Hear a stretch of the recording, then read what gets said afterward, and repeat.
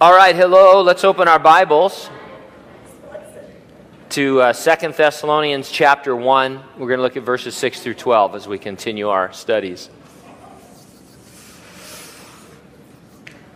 How many of you have watched Extreme Makeover? Popular TV show. It follows people through an intense process of changing the way they look. The procedures include the usual changes in wardrobe, makeup, and hairstyle. More extreme procedures include liposuction, facelift, rhinoplasty, cosmetic dentistry, chin implants, fat injections, and ear pinning. Press release for the show says this: each episode will feature two people seen first in their before phase, then as they undergo their various procedures, and finally in a climactic unveiling, the after, when the candidates reveal their new selves to their families and friends. Now, we may not be interested in TV's Extreme Makeover, but if you're a Christian, you are already being made over and you will experience a climactic unveiling. Our chapter describes the return of Jesus to the earth in what is called the second coming.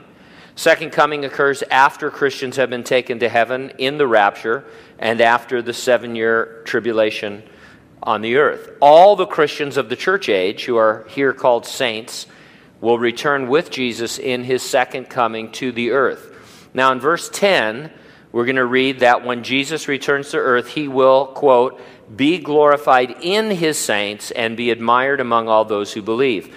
The Amplified Bible puts it this way: when he comes to be glorified in his saints, on that day, he will be made more glorious in his consecrated people, and he will be marveled at and admired in his glory reflected in all who have believed.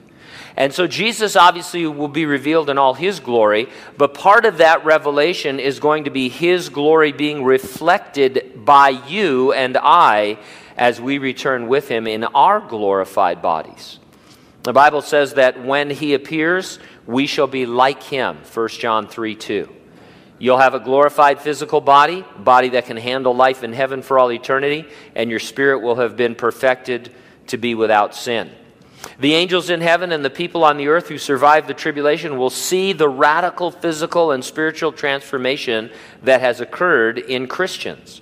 It will be a climactic unveiling, the ultimate extreme makeover, after which we will forever be on display as illustrations of what the power and grace of God have accomplished in those who accepted Jesus Christ as their Lord and Savior. And so let's take a look at all this beginning in verse 6. Since it is a righteous thing with God to repay with tribulation those who trouble you. Now, obviously, we're starting in the middle of a chapter. The first 5 verses of the letter establish that the church was not in the period of time we commonly call the Great Tribulation. In the world, they would have tribulation. In fact, they were already having it, but they would not be in the world during the Great Tribulation. It will be a righteous thing for God to punish the wicked in the Great Tribulation, for they are not always punished here as they deserve. And so God is able to mete out a righteous punishment. Now, it's interesting to me, Paul wrote as if the living non-believers troubling them right then would be judged shortly in the Great Tribulation and then at the second coming of Jesus. He wasn't looking to the final judgment at the resurrection of the dead that will take place after the 1,000-year kingdom at the great white throne. I almost couldn't say that. In other words, he felt all this could occur very soon. Certainly in his lifetime, he believed the resurrection and rapture of the church was imminent and that the second coming was very close, and that people living at that time could be the recipients of God's righteous judgment in the Great Tribulation. Now, just because Jesus hasn't returned doesn't make Paul wrong about the timing of all this. Every generation ought to live as though they are the last one before the Lord is revealed from heaven. The fact that the Lord hasn't come back doesn't do anything to dampen our understanding that he is coming back and that he can come back at any moment. But I'd just like to point out that Paul said, hey, some of these people that are troubling you right now, could be subject to the righteous judgment of God in the Great Tribulation. And so he had that sense of imminency of the rapture of the church and urgency for the gospel. Paul was talking about non-believers being punished with tribulation during the Great Tribulation, but we can expand our thinking beyond that to ask if God will punish the wicked forever. There's a historical debate among Christians about future punishment in general and regarding hell in particular. A classic argument is that non-believers are simply annihilated, as if they never existed in the first place. It's also become fashionable for certain Christians to try to deny the existence of a literal hell altogether. It'd be nice to be able to say there was no future punishment, no hell, but it wouldn't be biblical. Verses like this one seem to destroy arguments for annihilationism and the like. You can't say that annihilation is a kind of repayment for sinning against God's saints. It makes no sense to say that. It's not a repayment at all. It's just a disappearance. It's a canceling out. And so as much as even sincere Christians, though they're few, there are some who would argue that at the end of all things, those who didn't believe in Jesus Christ are simply annihilated as if they never existed. And though I would love to believe that, it's really not the clear teaching of Scripture. It's pretty clear that there is a time of judgment coming upon the earth and a future judgment of all those who have ever lived after that. Verse 7 says, "And to give you who are troubled rest with us when the Lord Jesus is revealed from heaven with his mighty angels." Jesus is going to be revealed from heaven. Revealed is the word from which we get the word apocalypse. It's the unveiling of his majesty and glory and power at his second coming.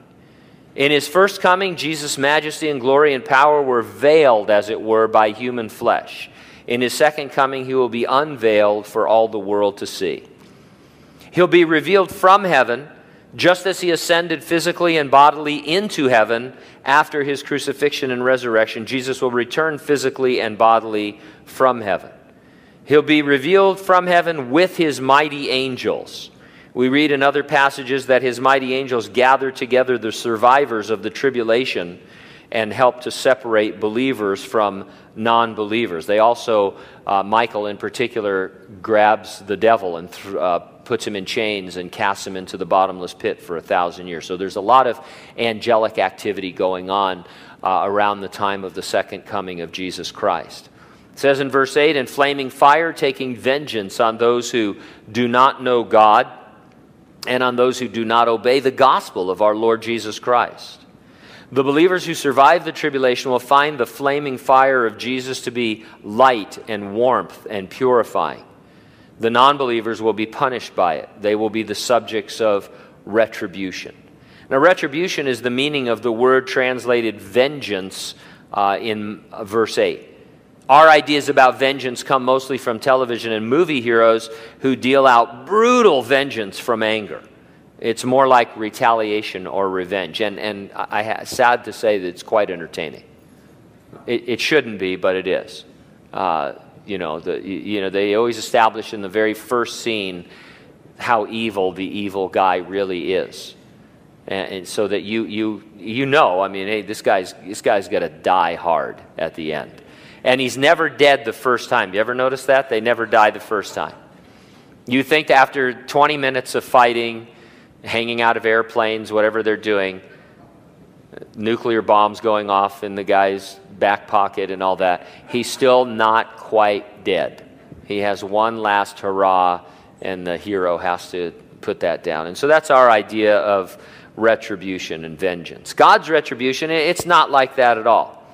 His retribution is the calm, controlled, just punishment meted out by the perfectly righteous judge upon those who have willfully violated his perfect law and refused his offers of salvation. Now, I'm not saying it's not going to be terrible and terrifying and real, but it is not out of a spirit of revenge. Non-believers are identified in verse 8 as those who do not know God and on those who do not obey the gospel of our Lord Jesus Christ. Second coming of Jesus will be preceded by unprecedented preaching of the gospel all over the earth to every person on the earth. If I'm recalling the revelation of Jesus Christ correctly, there are the two invincible witnesses during the first half of the tribulation. Midway through, the Antichrist is given power over them to kill them, but then they rise from the dead while the whole world watches. At the same time, there are 144,000 Jewish evangelists who cannot be killed, and occasionally angels warn men from the atmosphere about things like not taking the mark of the beast and the coming of Jesus Christ. And so the world at that time will be evangelized. There's always a teaching in the church that Jesus can't come back until the whole world has heard the gospel, but that pertains to the time of the revelation of Jesus Christ. It doesn't mean we should back off on missions or not have as a goal to reach the whole world with the gospel. Obviously we should. But it's not a precondition for the return of Christ. The whole world will hear the gospel during the Great Tribulation, and no one will be without excuse when the Lord returns. Non-believers do not know God, it says here, because they refuse to obey the gospel.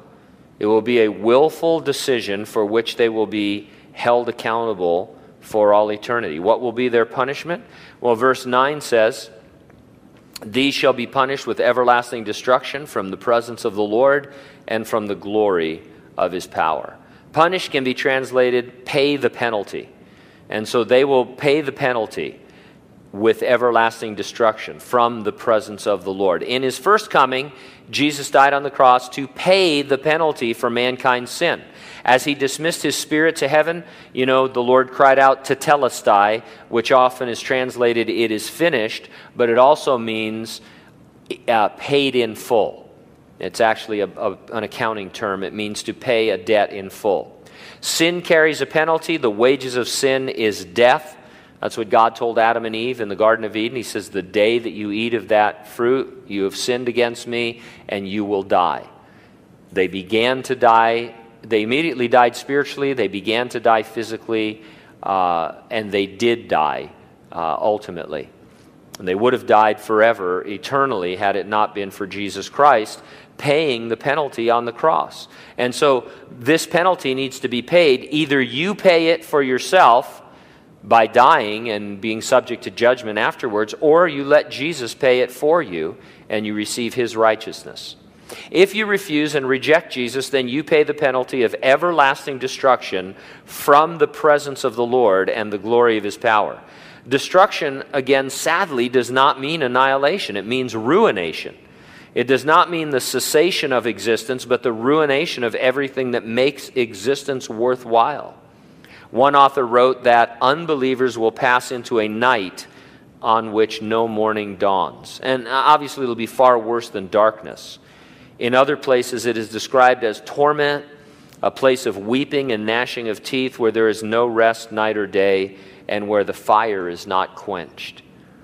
The devil and his fallen angels will be there, but they will not be ruling a kingdom or meting out any suffering. They will be suffering intensely as well. And in the eternal darkness of hell, I doubt any of its inhabitants will see anything ever again. I don't know if it began with Dante's Inferno or where the history of it really began, but Western culture has the idea that the devil rules a kingdom of darkness, the kingdom of hell. It's filled in mythology and modern movies and just generally thinking, people feel like, you either go to heaven or to hell, and if you go to hell, the devil's waiting there to torment you. As if it's a punishment for him to be given a kingdom. I think from the Inferno, the only line I know from the Inferno is, it's better to rule in hell than to serve in heaven. And what kind of a crazy theology is that? And so the truth is, hell was created for the devil and his angels as a place of eternal punishment, not as a kingdom to rule where he can gloat over the souls that he stole from God. It just happens to be the only other destination other than heaven for people who reject God. And so there will be eternal suffering there. No one will be ruling hell as a kingdom. The presence of the Lord and the glory of his power were the things you were created to enjoy in an eternal fellowship with God, which gets us right back to where we started in verse 10, when he comes in that day to be glorified in his saints and to be admired among all those who believe, because our testimony among you was believed. When Jesus returns with his saints, the believers and non-believers who have survived the tribulation on the earth will see just what God had in mind all along in creating the human race. You will be glorified, perfected, ready to share endless ages of joy with God, all because you believed in Jesus Christ as your Lord and Savior when you heard the gospel. And that's why I titled this message, Apocalypse Wow Factor. Because at the apocalypse, you and I will be like a wow factor when people think, wow, that's what God had in mind for the human race, something glorious. Now, the last two verses then are the application of all this. Therefore, we also pray always for you that our God would count you worthy of this calling and fulfill all the good pleasure of his goodness and the work of faith with power, that the name of our Lord Jesus Christ may be glorified in you, and you in him according to the grace of our God and the Lord Jesus Christ. In light of your future glory, it seems here you have three responsibilities in your present suffering.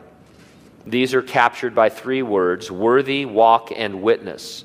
Worthy in these verses applies to the present. It's an encouragement to live up to your calling by enduring suffering. Your walk is described in verse 11.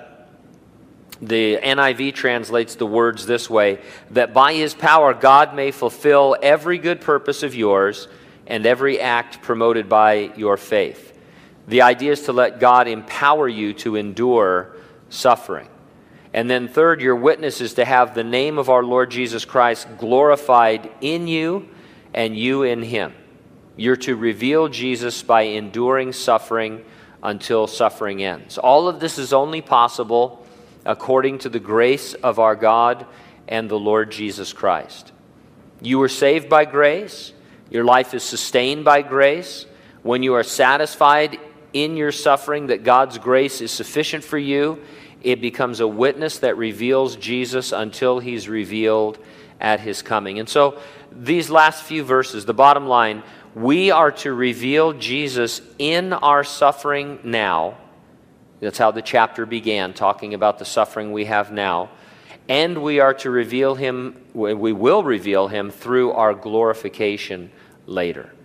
And so now, later, it really doesn't matter. You and I have a purpose, and that is to reflect the glory of Jesus Christ and to let others see that he is indeed alive. It's obviously more difficult now to endure suffering than it will be then to return with him in his second coming. But thinking about that reality gives us courage for the day that we have ahead of us. None of us know the number of our days. Let's just get out there and do what God has called us to do. Amen.